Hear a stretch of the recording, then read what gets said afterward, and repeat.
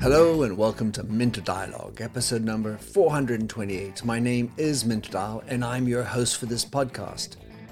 Before we get on to our super guest today, I'd like to give a quick shout out and thanks for putting up a 5-star review of this show to Erica Bushwell, who did a review on Apple Podcasts.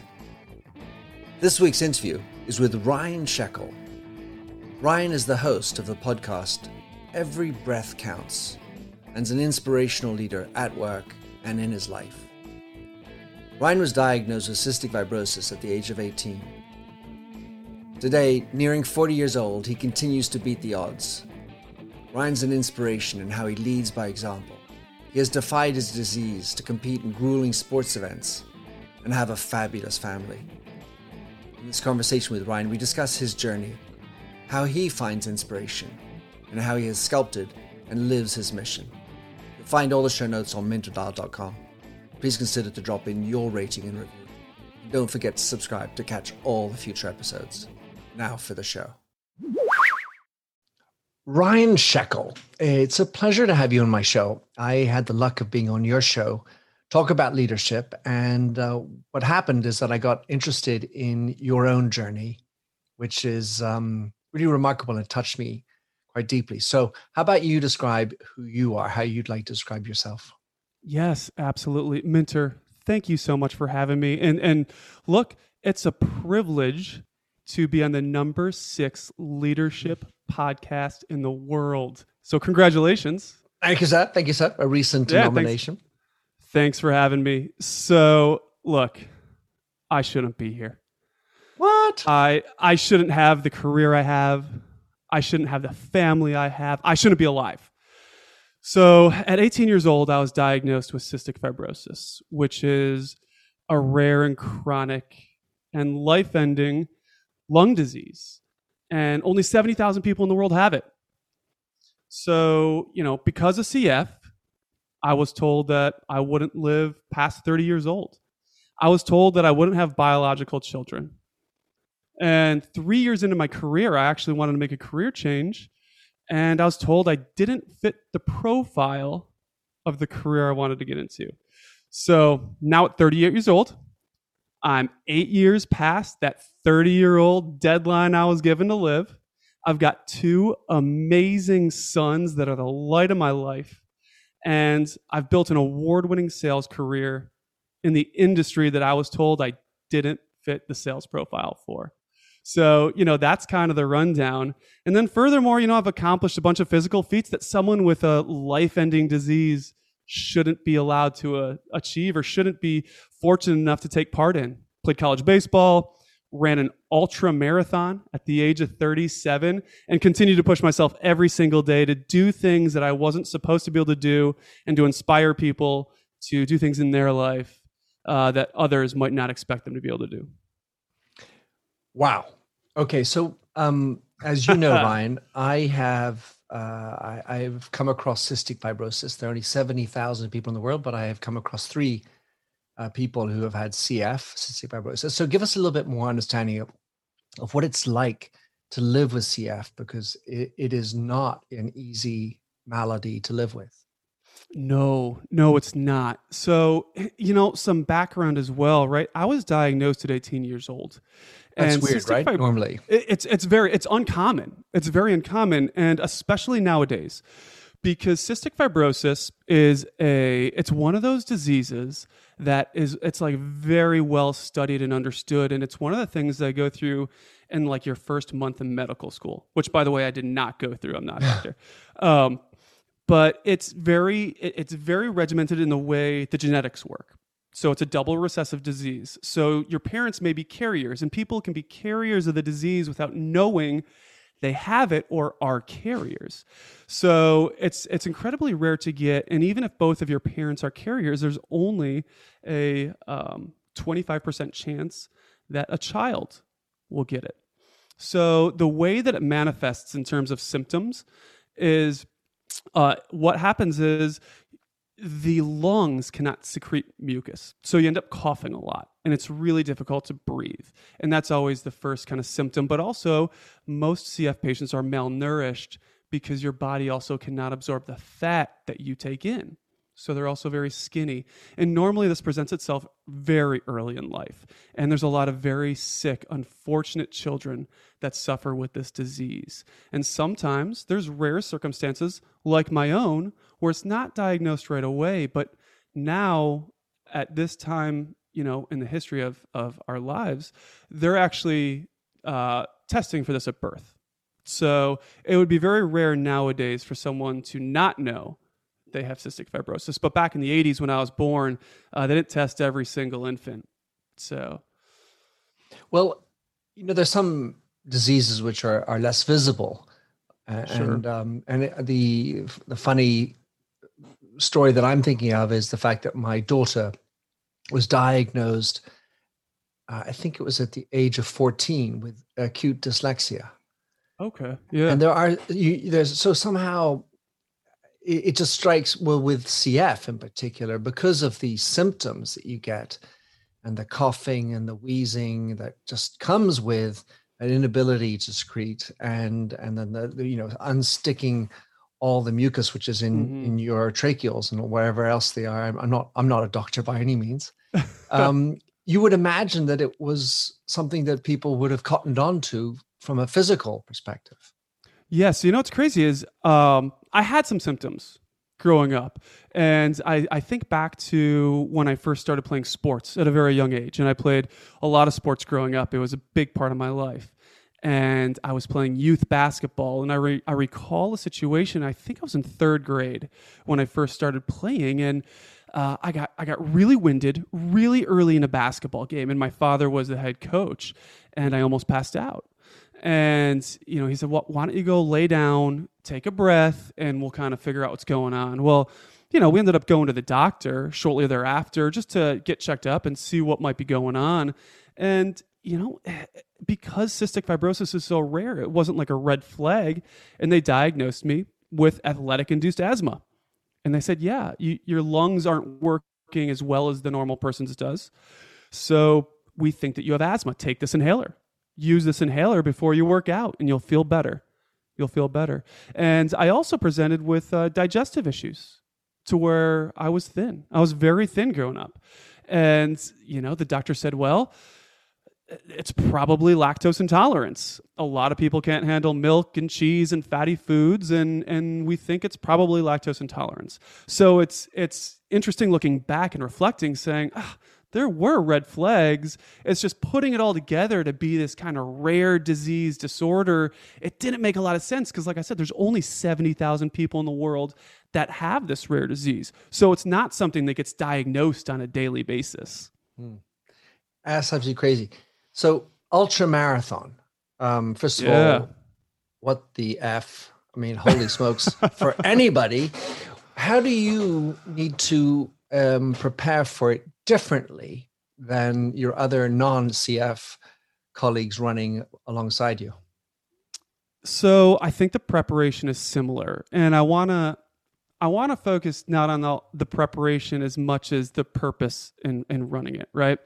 So I always felt that I kind of had a calling to inspire people in my life.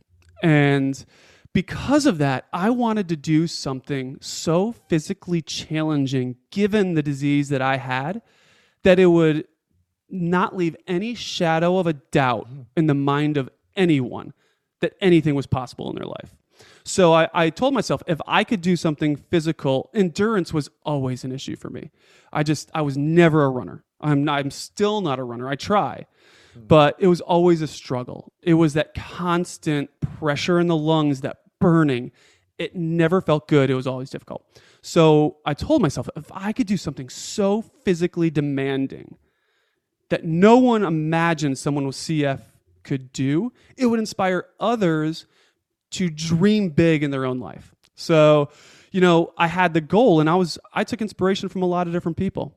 And I was looking for inspiration from, people online, friends, and this marathon idea always just crept into my mind, but I always suppressed it. It was like, well, maybe I could do something else that inspires other people, And I finally came back to it and said, well, I'm 37 years old.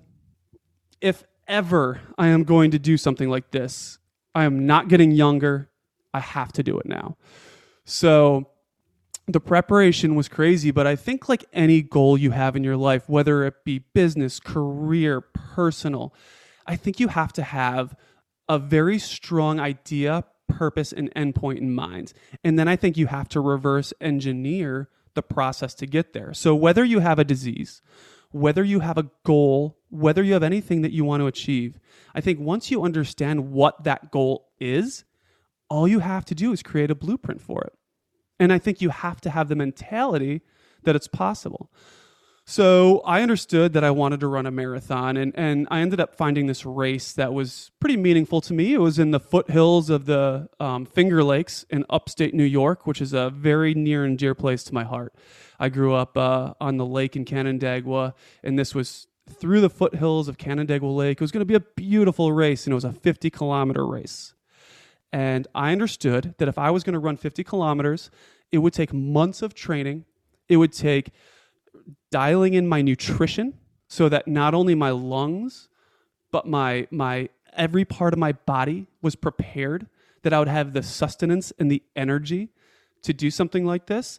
And then it was also the mindset of understanding there's gonna be difficulty and weak points throughout this race, and I'm gonna have to train myself to overcome the desire to quit throughout the race. So for 10 months, it was waking up early, and I say that's important because I wanted to do all my training when my kids weren't around.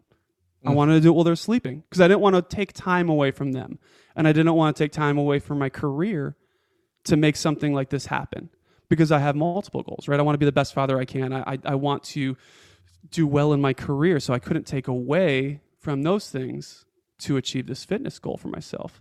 So it was waking up early, start running at 4:30 in the morning, run for a couple hours. And I understood that if I could run 2 miles by the end of the first month that I trained, well, then I could aggregate miles on top of that. And I did. And it was a difficult task trying to build up to those first 4 or 5 mile runs. But then once I ran 5 miles, well, now I can go 7. Now I can go 10. Now I could go 15. And I ran 1,000 miles over the course of 10 months in preparation for this race. And, I was very prepared when I towed that start line and was able to complete it.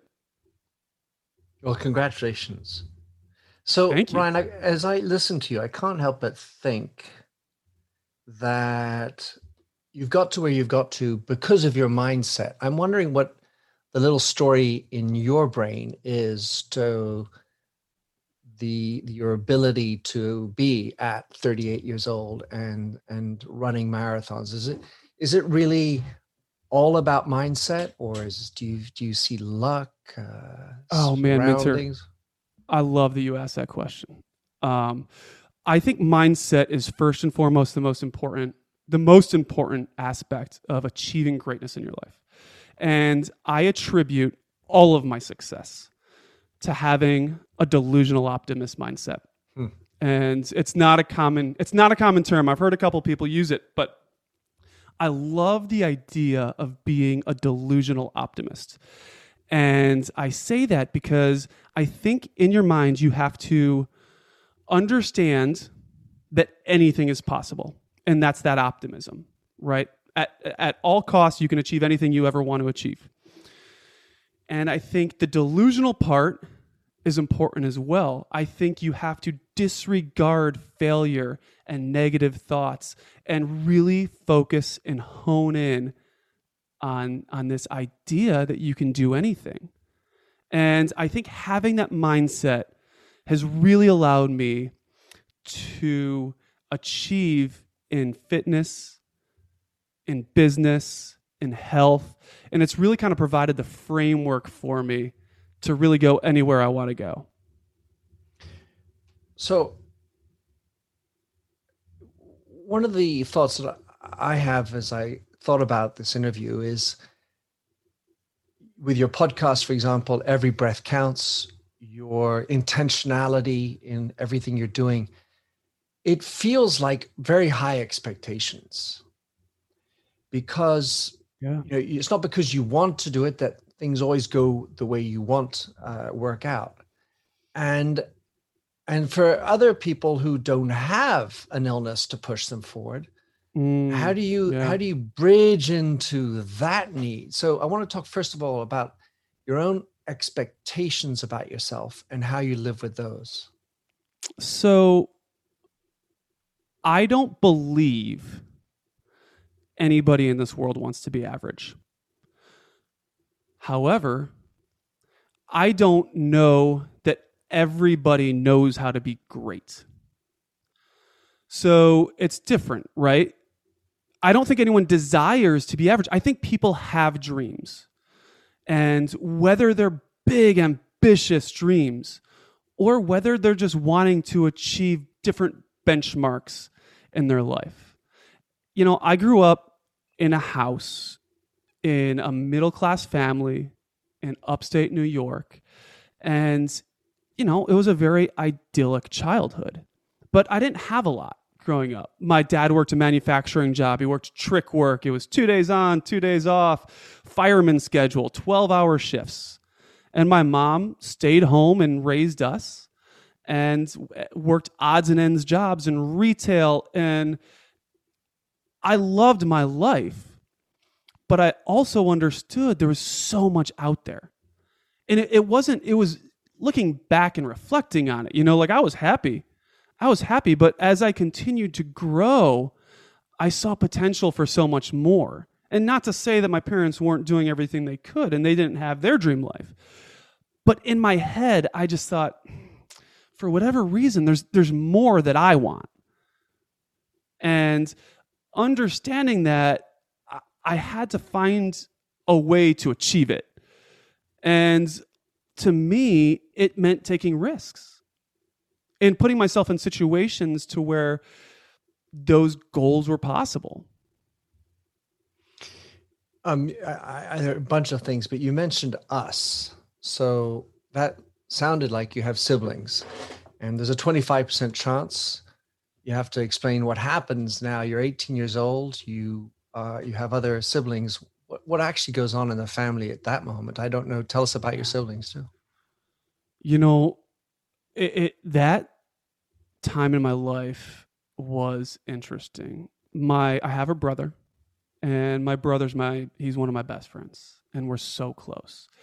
And actually, in reflecting on it, you know, I've talked to him about it in the past, and there's been questions in his mind, and he doesn't have cystic fibrosis, but he's questioned, like, why not me?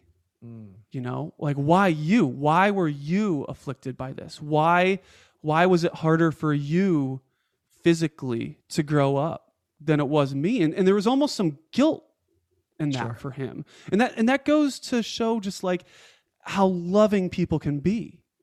You know, he wanted the best for me, but at the same time, he was like, I'll take that on. I'll take it on if you want me to. So I had a very loving family.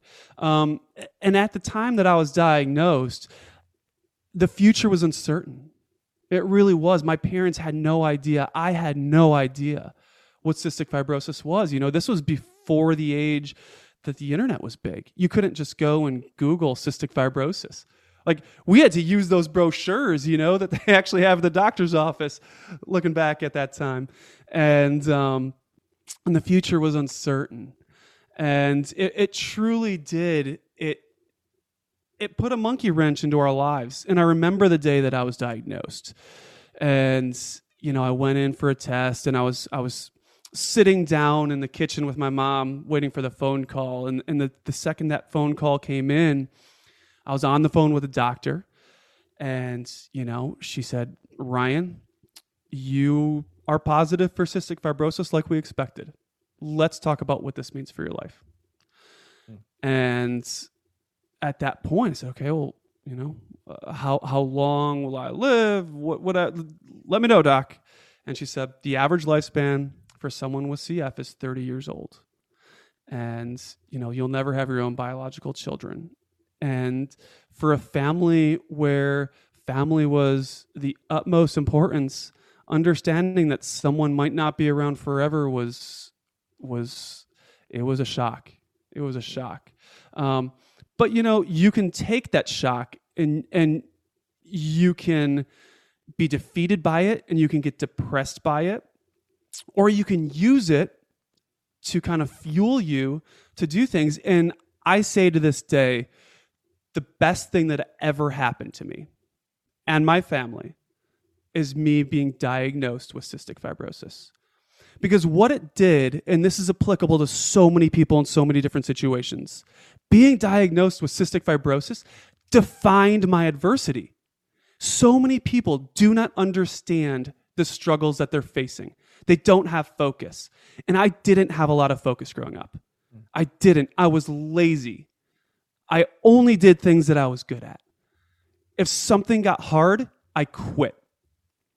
And being diagnosed with cystic fibrosis gave me the focus on the adversity that I was facing and it freed me to overcome something that was in my life that I was going to have to fight for forever. So I was forced into a mindset and into a lifestyle of overcoming struggle and challenge and making the best of it. And it translates so well to everything. We're certainly going to get into that. And I'm thinking about how when you had to onboard it, you're 18 years old, you see 30 is quite far away for an 18-year-old. I mean, that's for old people, right? As an 18-year-old. So maybe that also helps. But I usually hear people say, I don't want to be defined by my disease. Mm-hmm. So that's for me, a counterintuitive position, or at least something I'm not used to hearing. And do anyone ever push back on that? Or no? So that's a great point, Minter. And if we had this conversation 10 years ago, I would have a different answer for you. I can guarantee you that. I hid my disease in a lot of ways. I didn't hide it like, oh, I don't have this. I accepted it. I did not want it to define me at all, not the disease. So, I went on to play college baseball. I played college baseball the year that I was diagnosed. My mom, bless her heart, she did everything she could for me, and she ended up actually calling the college that I went to and getting me a single room. So I didn't have other people in the room when I was doing medication daily. Right. I had to do a nebulizer and chest therapy twice a day just to kind of maintain my health. And I was embarrassed by that. Is that pounding, right? That's exactly right. That's exactly right. So I had a vest, and it was a compression vest, and air was blown into it, and it would kind of like tap my lungs, and it would bring up the mucus from my lungs so I could spit it out. And I would be spitting out this phlegm, and I was embarrassed by it because I didn't want that to be my identity. I didn't want to be the sick kid. So no, I did not want cystic fibrosis to be who I was or define me. But in reflecting on it, I think, with age and with perspective, it wasn't the disease that was identifying me. It was overcoming it. And I'm happy. I'm happy to own that as my identity. I'm happy to own the idea that no matter what I'm faced with, I understand that it may be difficult, but I can overcome it. So in that regard, while I don't want to be defined by the disease, I'm happy to be defined by my reaction to it. So for someone who isn't, let's say, qualified as sick, we all have a timeline as far as mortality is concerned. Yours, let's say, is more pressing. I can't say it's obvious because you've obviously broken, let's say the average. Right. You still have it out there. And you have your podcast, Every Breath Counts. And I keep back to this idea of this expectation, because if every breath counts, that has to be a fairly ominous position, because every day, and I think about these things as well in my own little way, but trying to make the most of every day. Yeah.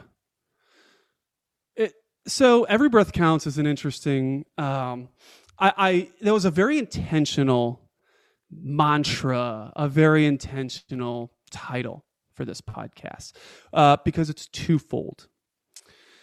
every breath counts can be taken one of two ways, and I think it should be taken both. I think it is a mantra or an idea of gratitude.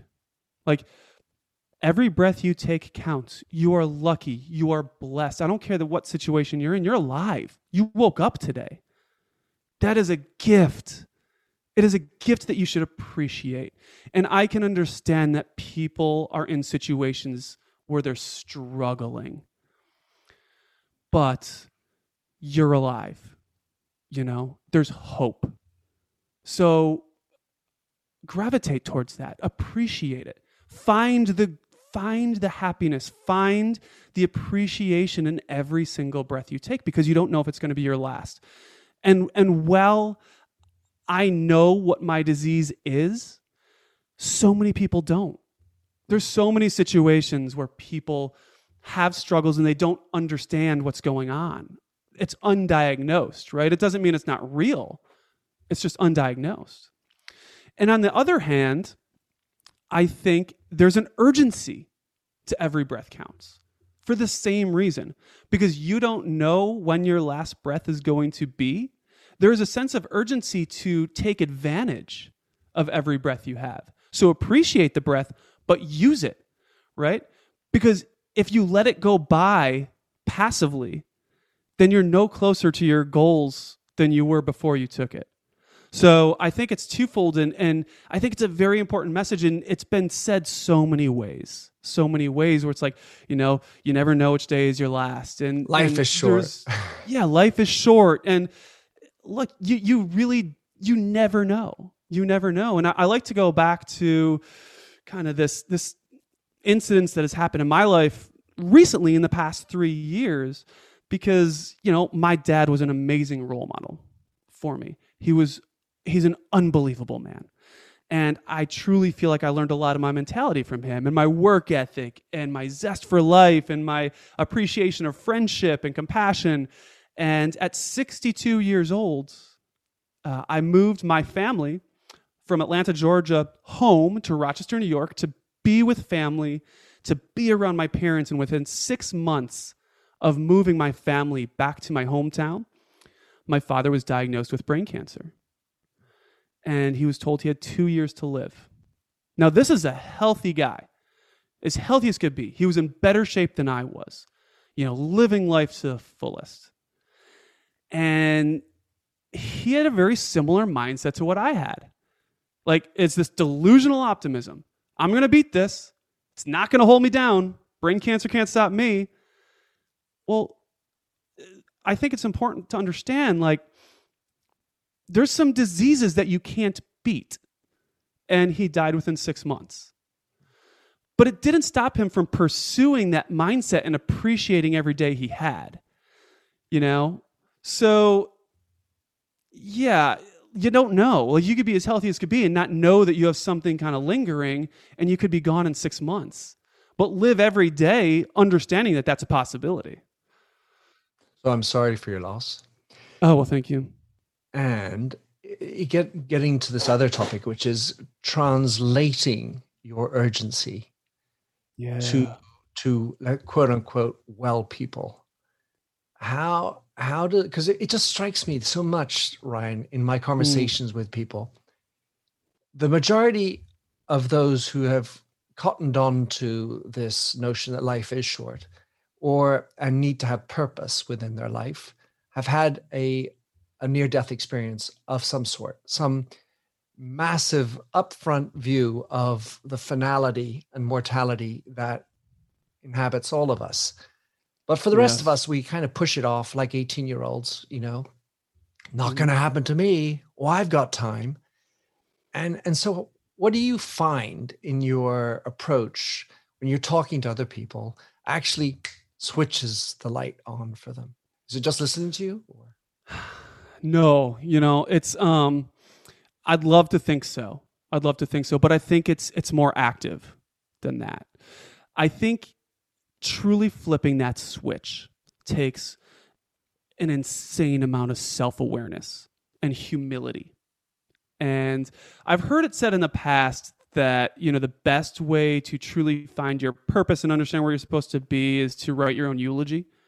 or write your own obituary. And I think that kind of gets to the point of what you're saying, right? Is well, you could have a traumatic near-death experience, and that enlightens you to what your life has been and what you have and have not achieved, right? Because you're confronted with this idea that there is no more life. And I think kind of writing your own obituary, it does put you in that similar mindset. I don't think you have to necessarily do that, but I think you have to intentionally be self-aware. And that is a very, very difficult thing to do, but I think you have to force yourself into it. And I think you have to really sit down and take a deep dive into what you want out of life. If you don't understand what your goals are, you could say purpose, but where you want to be, then you'll never have the focus to get there, whether the timeline is 5, 10, 15, 40 years. At least know where you want to go. Have a direction. Have a North Star, right? Have a general purpose. Yeah.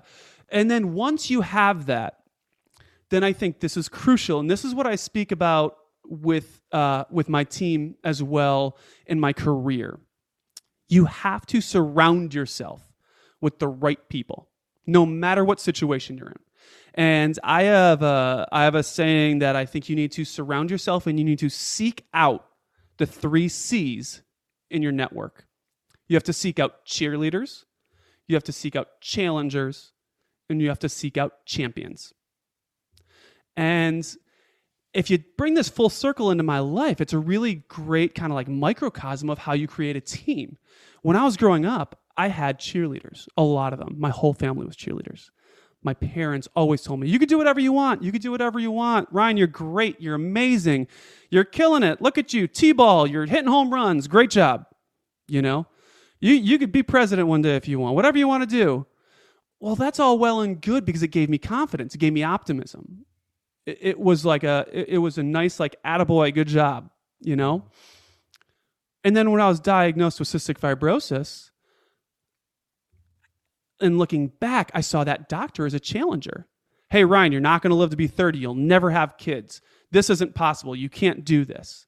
Well, that brought me humility. It brought me down to earth. It gave me a challenge. It also gave you fire. In your belly. Well, look, and I don't like being told I can't do something. Yeah. And we can talk about that, but I do not like that. But because of that, then I was able to seek a champion. And a champion, no matter where you are in life, is someone that can pull you up when you're down, can humble you when you're riding high, but can also help facilitate growth in your life in terms of actionable steps to get better. And if you have those 3 things, then you can lean on them all in different situations in your life or your business to accomplish greatness. So I think it's crucial in every aspect of life. All right, so now we're going to get to the story of purpose, and I want to start with your own personal purpose, one that I picked up from the website, your website, ryansheckle.com. I think, or maybe it was actually the podcast, I can't remember, but anyway, I'll read it out, and you just have to confirm that it is your purpose, but I want to get to afterwards to sort of unpick it. I am to build a world in which every individual sees himself as the hero of their story, has the confidence to turn that story into reality, and the courage to share their story with the world. So I'm imagining that is your purpose. Is that accurate? Yeah, that is, and you'll probably appreciate this. I would call it a just cause, right? And kind of going back, I don't want to take credit for this. The amazingly intelligent Simon Sinek wrote about it in his book, The Infinite Game. And kind of as I've advanced in my career and in my life, I was looking for something as my North Star. And in listening to Simon Sinek and in reading his book, I said, you know what? I think a just cause would benefit me. Because I was getting to a point in my life where I had achieved a lot of what I wanted to achieve. I was successful in my career. I have this amazing family. And I said, well, what's my next 5, 10, 15 years look like? 30 years, because I don't believe that my time is up. So I need to have a purpose. And, so I did it in the form of this just cause. And yeah, so there's a couple things about this purpose that I think are important. I think when you are self-aware and introspective and you can put a purpose to your life, I think you should make one that is unachievable, 100%. And I think that's important because if you create an achievable goal, what happens when you achieve it? You're done. There's no purpose. So for me to say, I aim to build a world in which every individual sees themselves as a hero of their own story. Look, I'd love for everybody to see that, but I don't think that that's possible. So got more work. So I can today, I can do everything in my power to help one person see themselves as a hero of their own story. And then, great. Well, what do I do tomorrow? Well, I got to help another person.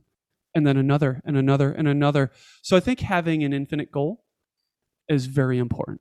It's very important.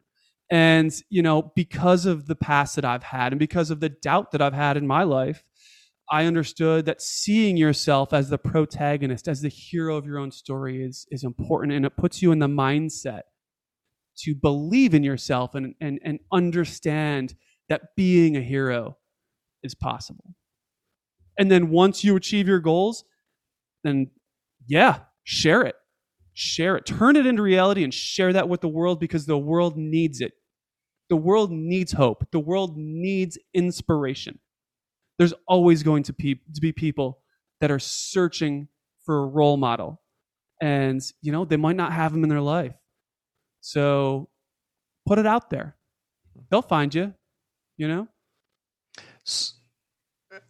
I first of all, I was thinking, well, not everybody's a good storyteller, but Ryan, you clearly are. So now this is always let's say the vortex story, which is your professional life. So you've had success. You're a regional manager at Arthrex, whose mission is helping surgeons treat their patients better. That's what I picked up from their website. So what I wanted to do is see how you've, let's say, consolidated your personal purpose with the 13 or whatever years you've actually been working at Arthrex, and what's the narrative that goes on in Ryan's mind with regard to the hours he's spending at work? So I am the sports medicine sales manager is the technical title for Prodigy Surgical, which is the agency that sells for Arthrex within the area of New York and Vermont. So my career is interesting. I was a teacher for 3 years. I was an elementary special education teacher for 3 years in Atlanta, Georgia. I moved to Atlanta when I graduated from school, got a career teaching, and tying into the full purpose, I understood that if I was going to be able to have kids, I was married at the time when I was a teacher. If I wanted to have kids, I had to have financial control of my career. And as a teacher, I couldn't do that because I understood that I was going to have children via in vitro fertilization. And I wanted to be able to provide for my family and actually have a family. So I decided, you know what? I had a friend who was doing medical sales. Sounded like an amazing career. The way he described it was, it sounded so much fun. You get to be in the operating room selling to doctors. How cool is that? I could help in surgery. Like, I have an education degree and doctors are going to listen to me. That's cool. So I ended up applying for a couple jobs. And this goes back to that part of the story was I applied with a Fortune 100 medical device company. I'm not going to say the name of it, where you have to take a personality test to get into the company. And I took the personality test, had an interview with their HR department, and right away they said, you know what, you don't fit the mold of a sales rep. You're not going to really get a job in this career, and we're not going to take this interview any further. Well, Minter, that's that little thing. You can't do this. And that really, really grated at me. So I ended up getting a job with a distributorship or an agency that represented Arthrex in Georgia. And I made it my passion to take all the business from this large company and make sure that they didn't exist in my territory. And I ended up taking a small little territory in downtown Atlanta from $300,000 annually to $10 million. Wow. Kind of creating a team and doing that. And I ended up from there. This is where the purpose came in. And I said, you know what? I've done the sales thing. I've been a territory manager. I want to help others achieve the same success. And it goes to that. I want to help other people have the success I had. I want them to feel the same way about their career that I do. I want to be more of a manager so I can help facilitate that growth within others. And it just so happened that after years of networking, I wanted to move back to my hometown for a long time. And years of networking and a lot of conversations and interviews, a position to open up that allowed me to do so. And it's now my passion to teach surgeons how to treat their patients better within my hometown and to help educate our young sales force on how to do the job of a sales rep the right way, with honesty, with humility, with pride, and grow their own careers. And I feel privileged to be able to do that.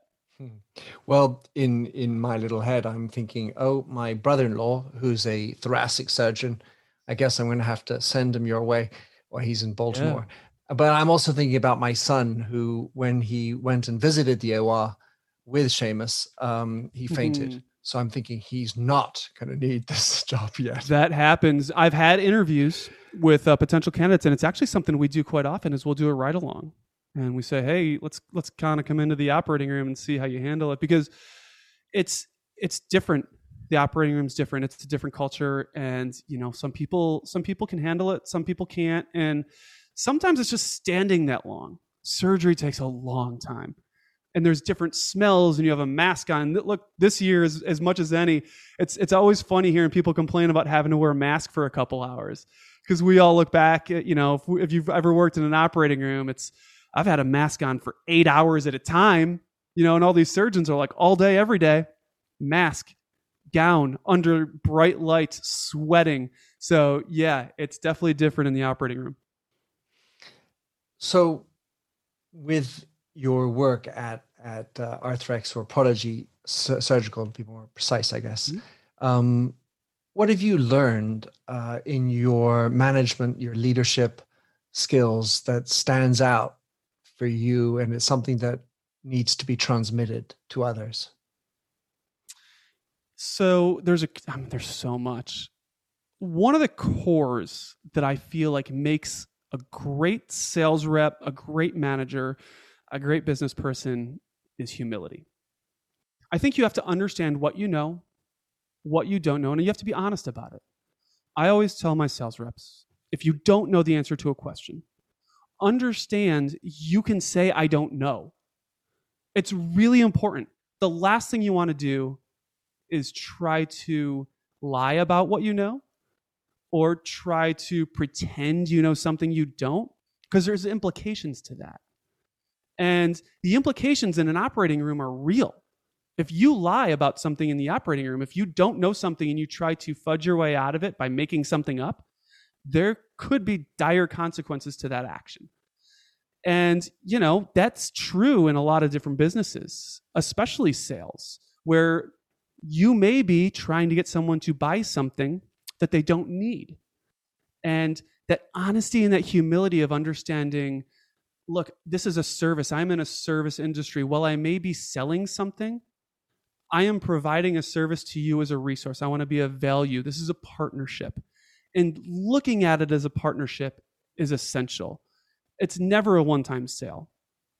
It's always a partnership, and it's your reputation, and it's your company's reputation, and it's the way you should live your life in every relationship. All right. So humility, great topic, lovely characteristic. And I'm thinking how you always keep it, because as you continue to have success, you've achieved, you have your two wonderful sons, you've had success in your career, you're rising up in the ranks. what happens oftentimes is that the head swells and that Yeah. humility dissipates and people look to you for the answer. And so, Mm. I wanted you to answer that. And the second piece is, for many people, they might wish to have humility. They might operate with humility, but their boss doesn't like it when you say, I don't know the answer. Mm. So in other words, your Yeah. boss would be in this case.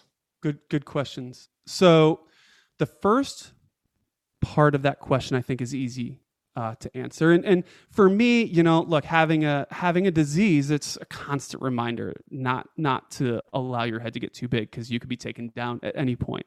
And look, there's years where I think I'm doing great, and all of a sudden I get sick and I'm in the hospital. It just happens. Taking right? down takes another automatic turn. Humility. Yeah.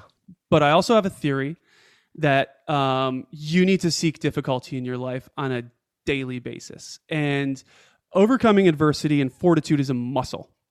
And like we were talking about earlier, you were out playing sports before we did this.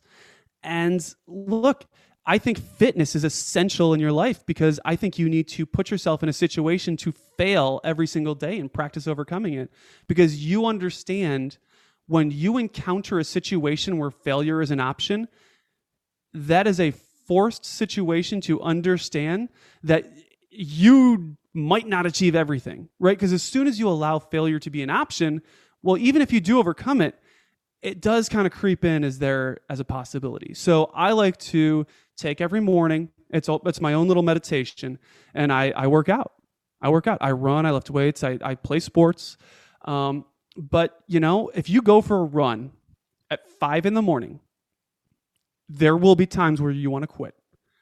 And there's going to be some thoughts that go through your head that are just grueling thoughts about how you can't do things. And that is humility. It's forced humility. But it's also practice for fortitude, because you can overcome it. So I think putting yourself in situations in your life every single day where you have to practice fortitude and overcoming adversity, I think that opens you up to humility, and it also practices overcoming it. The second part of your question was, there was people who their bosses don't want them to say, I don't know. It's one thing to not know, and it's another to not care that you don't know. So what I want to say about that is, not everyone knows everything right away. And if your boss always has an answer for something and is 100% sure of it, he's probably making stuff up, or he's talking about his experiences, but no one's 100% certain that their idea is correct. So I think you can say, look, I don't know the answer to this, but I understand that this is where I can find the answer, and I'll get back to you shortly with it, and I will learn. And once I get you the answer, then I will understand the answer to this question in the future. So I think it's the humility, but also the self-awareness to learn. So no one knows everything, but it's not owning the fact that you don't know it. It's owning the solution as well. I know Jocko Willink is an amazing author and leadership expert. And he was in the Navy SEALs, and he wrote a book called Extreme Ownership. Sure. And I think you have to practice extreme ownership in your life. I think you have to understand that when there's problems in your career, and problems can be sales quotas, it could be building a product, it could be managing a tough individual. You have to own that problem. And you can admit that you don't have the answer, but you need to own the solution. And it's not just finding the solution, it's executing on the strategy that you come up with to overcome that. And, I think any good boss, at least, would appreciate the awareness that you are willing to learn and strategize and execute on a strategy that is going to be beneficial.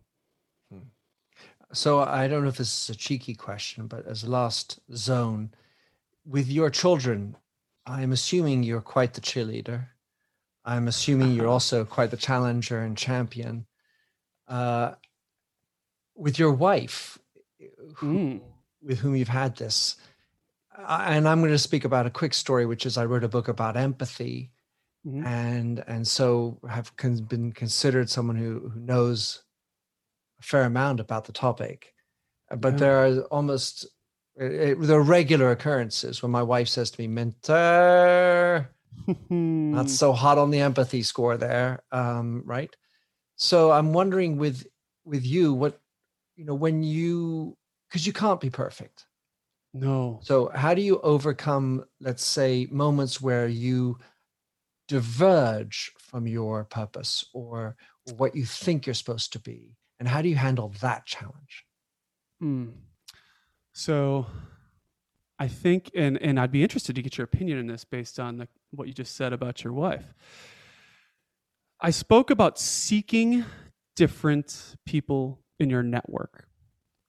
Three C's. When I met my wife, I was drawn to her immediately because she had all the characteristics that I did not.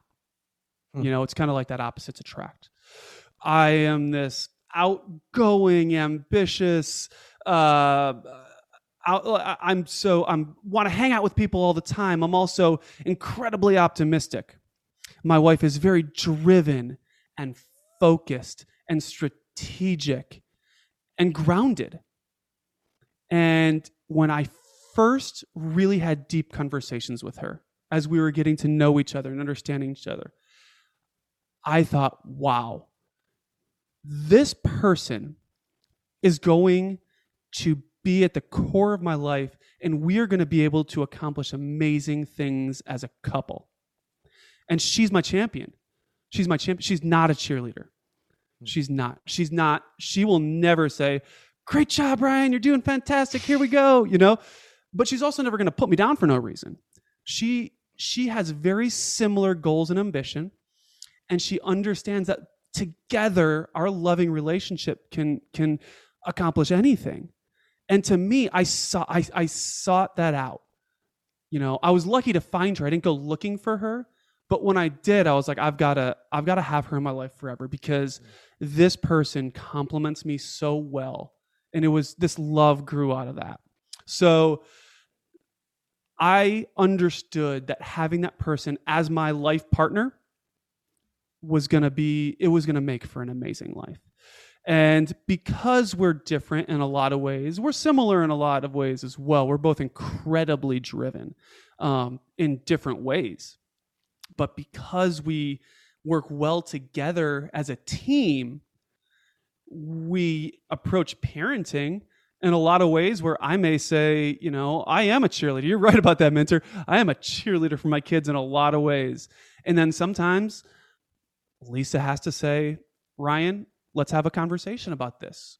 Let's be strategic in what we're cheerleading. Let's be strategic in the challenging. And we work really well together. But I think that's the goal of a partnership, right? Is to make sure that you have someone that's compatible with you at so many levels. I think it speaks to the power of diversity. Yes. When you have diverse mindsets, because if you're both of the same mold, I mean, it's easier at some level, but you certainly won't go quite as far, to misquote a Chinese proverb. So, Ryan, lovely chatting with you. You, the delusional optimist, motivational manager, inspirational leader. How can people know more about what you're up to? Certainly listen to your podcast and tell us what's on your horizon for the future. Yeah. So I would love if everybody checked out the podcast, Every Breath Counts podcast. And, RyanShuckle.com and everybreathcountspodcast.com kind of come together. It's a similar domain and website. But fortunately for me, I actually was just nominated to be a part of the Rochester Finest program, which is for young leaders in the Rochester, New York community that are up and coming in leadership and business, but also have a dedication to raising awareness to cystic fibrosis. And not everyone that's been nominated has cystic fibrosis. Actually, only a couple of us this year have. I think there's 21 finalists this year. So I'm actually trying to help raise awareness for the Cystic Fibrosis Foundation in addition to my podcast. And I'll be raising money this year as a nominee for the Rochester Finest program. And if the reason that it's important to raise money for cystic fibrosis is that there's not a cure. There's a lot of really novel medications that have helped improve the life of all of us with the disease. And it's amazing how great some of these medications are.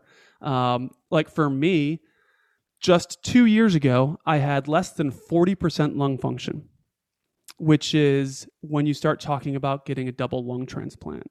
And as soon as you start talking about lung transplants and cystic fibrosis patients, that's really when, you see that timeline start to shrink. Well, I was offered the privilege to get on a novel medication last year that helped take my lung function from 40% back up to 70%, which is where I was in high school, which is right around that of a long-term smoker. So for me, that has been a blessing. Now, that medication isn't available for everyone with cystic fibrosis because of the way the genetic makeup is. So we're still trying to create medications to treat the disease.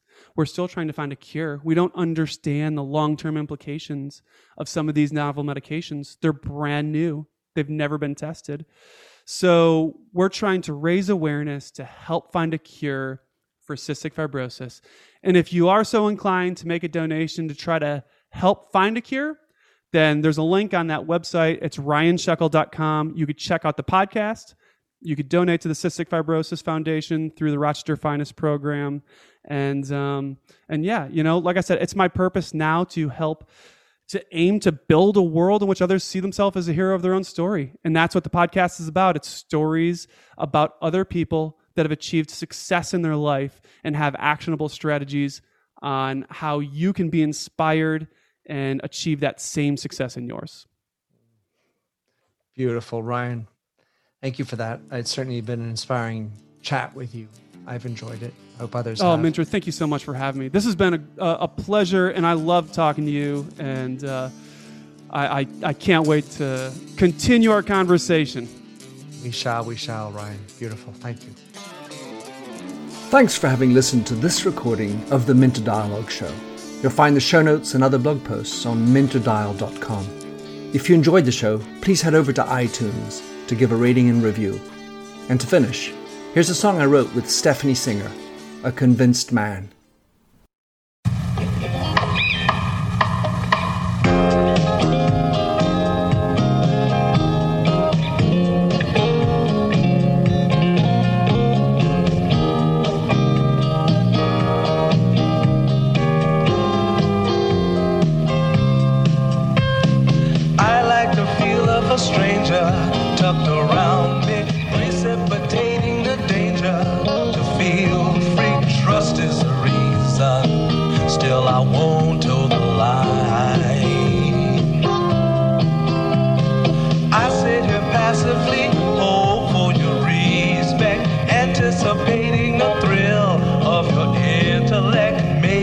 Tell myself there's no use in me lying. I'm a convinced man building an urge.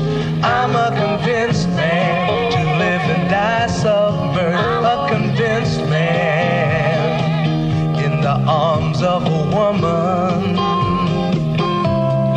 I'm a convinced man, challenge my fate.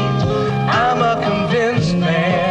Competition's innate, a convinced man in the arms of a woman. Despise revenges and struggle to see. Live for the challenge so life's not incomplete. What's wrong with challenge? I know soon we all die. I like the feel of a stranger tucked around me, precipitating the danger. To feel free, trust in my reason, and let me show you why. I'm a convinced man, practicing my lines. I'm a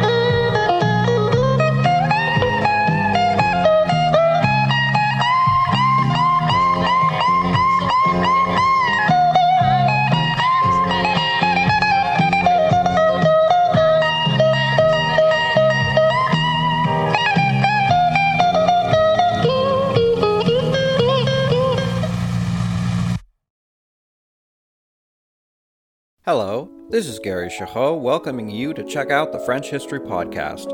Our main show covers the history of France from the first humans until present. If you liked Mike Duncan's The History of Rome and wanted a similar program covering the land of beauty, culture, and love, we are exactly that. We also host world-renowned scholars who have delivered guest episodes on their specialties, including 18th century pirates, revolutionary booksellers in 20th century Paris, the special friendship between the Marquis de Lafayette and Thomas Jefferson, and numerous others. Learn what you love and listen to the French History Podcast today.